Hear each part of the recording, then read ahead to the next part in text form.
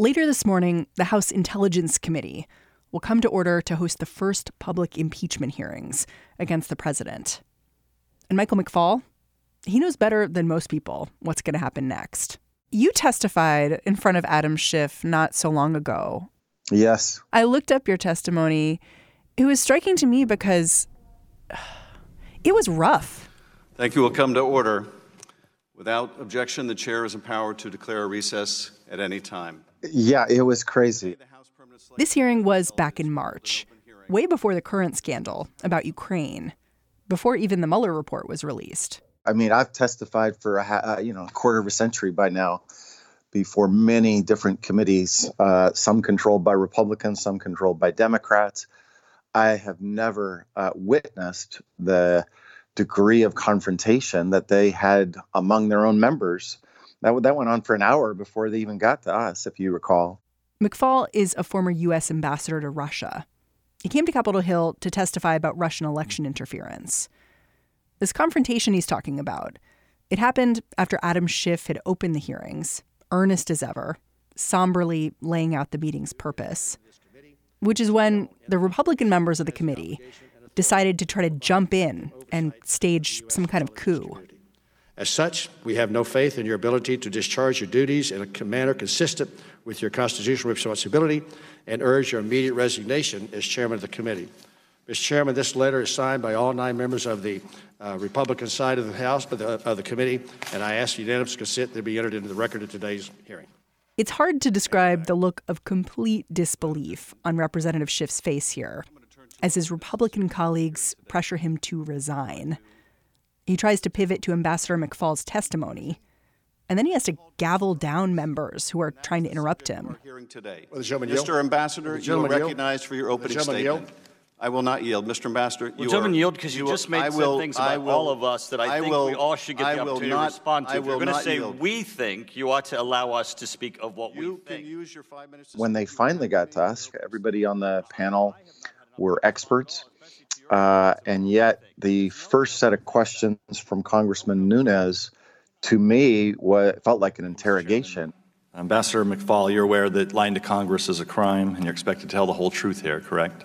Yes. He warned me ahead of time, if you lie to this committee, you'll go to jail. And then he proceeded to ask me, in a very confrontational way, did I know this person? Did I know that person? Trying to build a theory about something else. And that was, as you said, that was for pretty small potatoes compared to what they're going to be talking about tomorrow.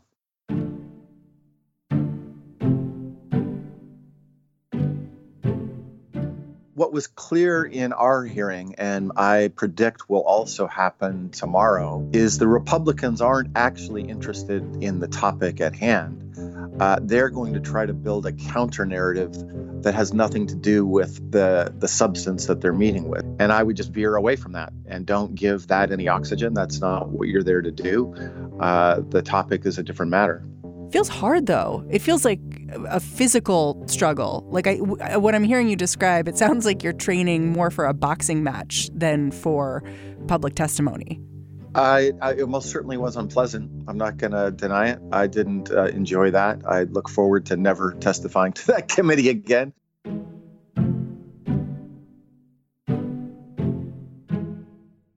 But Michael McFaul's colleagues in the State Department, they are not going to be so lucky.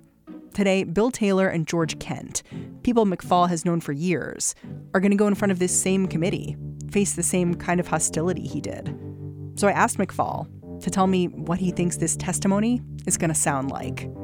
I'm Mary Harris. You're listening to What Next? Stick with us.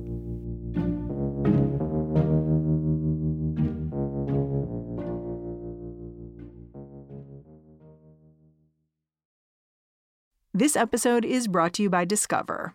When it comes to your finances, Discover wants you to know they are the credit card that is always there for you. With 24/7 U.S.-based live customer service, everyone has the option to talk to a real person anytime, day or night. Yep, that means no more waiting for, quote, normal business hours just to get a hold of someone. We are talking real service from real people whenever you need it. Get the customer service you deserve with Discover. Limitations apply. See terms at discover.com/creditcard. Before we talk about today's testimony, first, you've got to understand where Michael McFaul is coming from when he talks about this impeachment inquiry. This controversy over whether President Trump withheld aid to Ukraine for political reasons, Michael McFaul traces it all the way back to Russia. That's where he was ambassador from 2012 to 2014 under President Barack Obama. Russia's not just in the background, they're on the front lines. I mean, they invaded Ukraine. They helped to occupy a part of eastern Ukraine. There are still people dying out there today.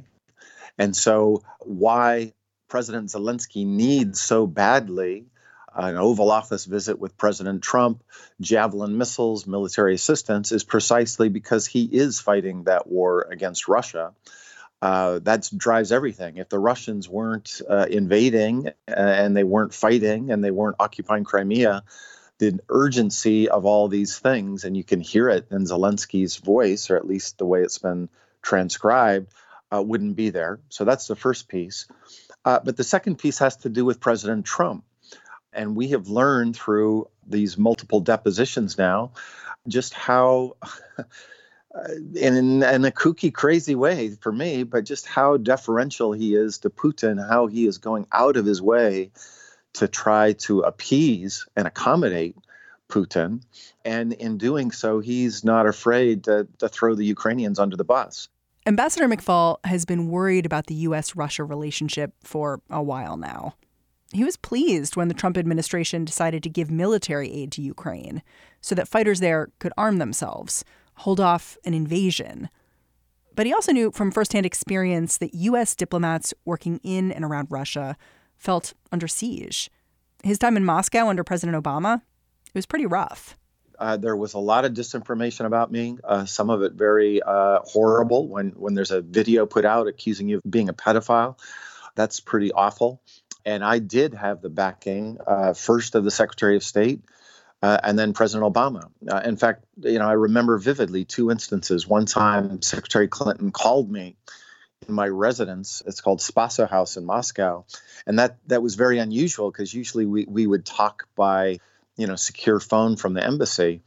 And she called me just to emphatically support me and, making sure I'm all right. And we stand behind you 100%, Mike, and everything you say and do as ambassador. And she made that call on an open line.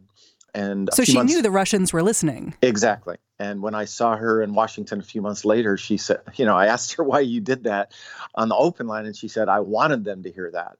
And that was a very clear signal she was sending.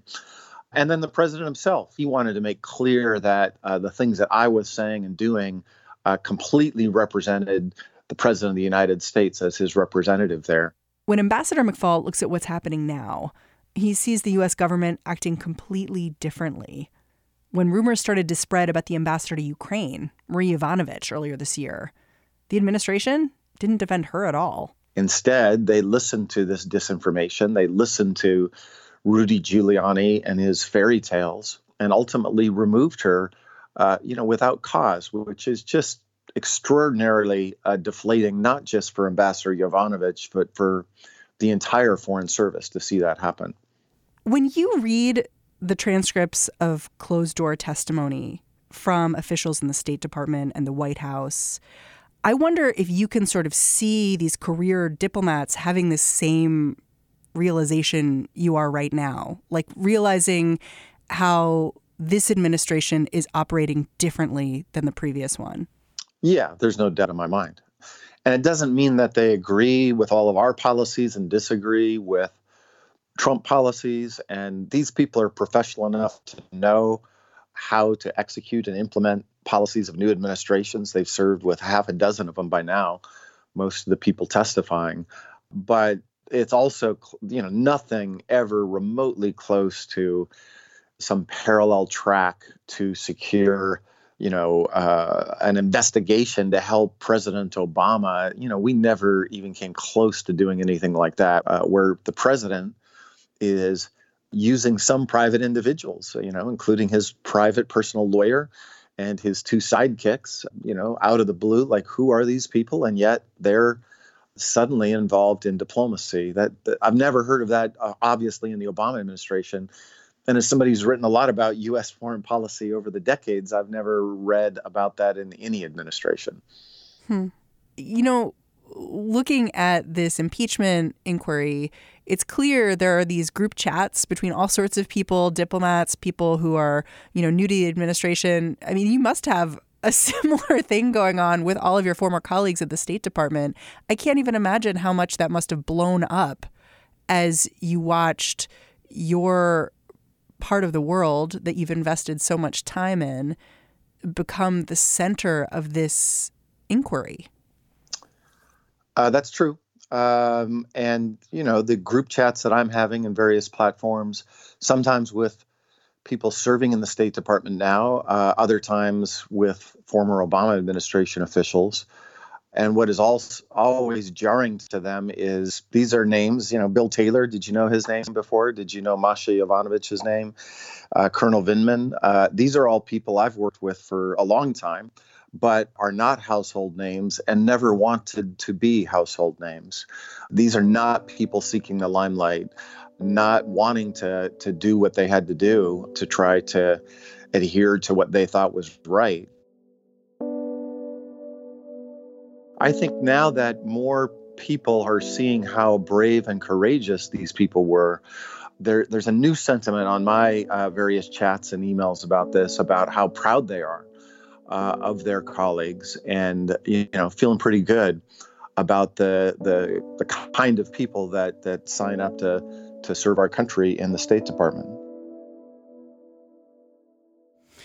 It's interesting. Going into this testimony today, I found this video of Bill Taylor from earlier this year, and it struck me because he was very strong-voiced. He wasn't a shrinking violet at all. And it struck me because, I think my muscle memory of what the testimony today will look like is looking back at Robert Mueller, which was so different than how he was speaking. And I wonder if you think about that at all in terms of how Taylor will present himself. Oh, absolutely. And I think the contrast, first of all, the Mueller testimony was really surprising to me because I had worked with Mueller in the government. He was at the FBI when I was at the NSC, and that didn't reflect. I was shocked at the way he spoke, both aesthetically and the unsureness and the shakiness. Bill Taylor will be an incredibly convincing speaker. He speaks with authority. He has a deep, voice. He sounds like somebody who really knows what he's talking about. He will not sound partisan in any way. And I don't think it's an accident that they chose to start with him. I think he will be a very strong first witness. And apparently a great note keeper. Well, that too. And that's another thing you get with, career people. I remember the first time I was the note taker for a summit meeting. We were in Moscow, and the small group meeting I was a note taker for, and I did my best. We then rolled into the bigger meeting, and there was a former Foreign Service officer who is now an assistant secretary in that meeting. Sandy Vershbow is his name. And he and I I said, Sandy, can you help me? Because I've been taking notes for 3 hours. Let's just both of us take notes. And by the end of it, he had recorded at least double the amount of words that I did. And that's a talent you learn working in the State Department. And we now know that Ambassador Taylor perfected it. I think George Kent, who is testifying today, is interesting, too, especially because he has it's unclear where he's coming from politically. And he talks about both being worried that the administration was withholding aid to Ukraine in exchange for political help, but also about how he warned the Obama administration that Hunter Biden was working with Burisma, this Ukrainian energy company. And so he's saying both of these things at the same time, and he's being quite clear about it. And I wonder, going into these hearings, whether that's beneficial or possibly a hindrance in terms of getting a clear story on the other end of it. I don't know the answer to that question. I mean, that part also struck me. And I understand, I can think of instances where I knew of well-connected people in America doing business in Russia and were somehow allegedly leveraging, relationships they had in the West. That's pretty standard. And I do think it's, as long as nothing is done illegally, then it's not for government officials to judge that or to be involved in that. But when it's the son of the vice president, of course, that would raise flags. I think one of the challenges Adam Schiff and others leading the impeachment inquiry are going to face today is explaining what went wrong here. Because part of the defense of the president is this is how government works. You offer one thing for another thing. Some people call that a quid pro quo. So I'm hoping you can help articulate what you're listening for in these hearings that will clarify that for people who have been paying half attention right now. Well, I'd say two things. First, with respect to diplomacy, we do use quid pro quos all the time. You do this for us, we'll do that for you. The difference here is in all the instances when I was involved in setting those kinds of quid pro quos up, by the way, with Ukrainian officials too, it was always to advance American national security interests. It was never to advance the personal, private interests of President Obama. And so that is what is different about this. The quid pro quos that are being set up, you get to meet me in the Oval Office, or I will stop holding up your military assistance. But in return, you have to help me with my reelection effort, either by getting dirt on my opponent and his son, the Bidens, or stirring up some crazy story about 2016 being the Ukrainians did it, not the Russians did it with regard to meddling. So that's the first thing. Yeah, quid pro quos, but not for private reason. And, I don't think that's so hard to figure out. And so I think most Americans will figure out pretty quickly that the president was using his public office for private gain. I think a lot of Trump supporters just don't think what the president did was so wrong. Like, even if you could sit them down and, tape their eyelids open like Clockwork Orange and make them watch this testimony or read the call notes, they would still shrug. I wonder, you're a former ambassador and a professor. What would you want to teach them about what you're seeing here? Well, first of all, just because a Trump supporter doesn't see that it's wrong doesn't mean that it's not wrong. I'm really tired of people saying, well, his base is not going to move. They support him no matter what. Well, big deal. I don't care. What is wrong is wrong. And if I were trying to make the case, I'd try, in various ways all the time. Look at my Twitter feed. It's filled with Trump supporters. And what I would just say is, the president of the United States is a public servant. He's there to serve us. He's there to advance our national interests collectively. That's what you do. You have a contest to win or lose, but then when you become president, you're the president of all Americans and all of our interests, not just a subsection of us. And you most certainly can't use that office for private gain. And I would just focus on that. The use of a public office for private gain is the definition of corruption. And if I can't do it, I can't even use my Stanford email to help an electoral campaign, right? I'm not allowed to even use my email to do that. Why should the president be able to use the most sacred office that we have, the Oval Office, to try to advance his own private electoral interests? That, to me, is it's wrong. It's misconduct.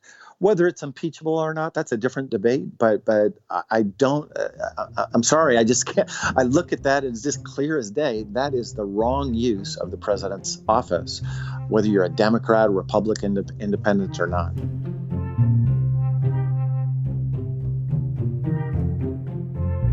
Michael McFaul, thank you for joining me. Thanks for having me. Michael McFaul is the former U.S. ambassador to Russia. He teaches at Stanford. And that's the show. What Next is produced by Mary Wilson, Jason DeLeon, Danielle Hewitt, and Mara Silvers. I'm Mary Harris. I will be back in your feed tomorrow. Catch you then.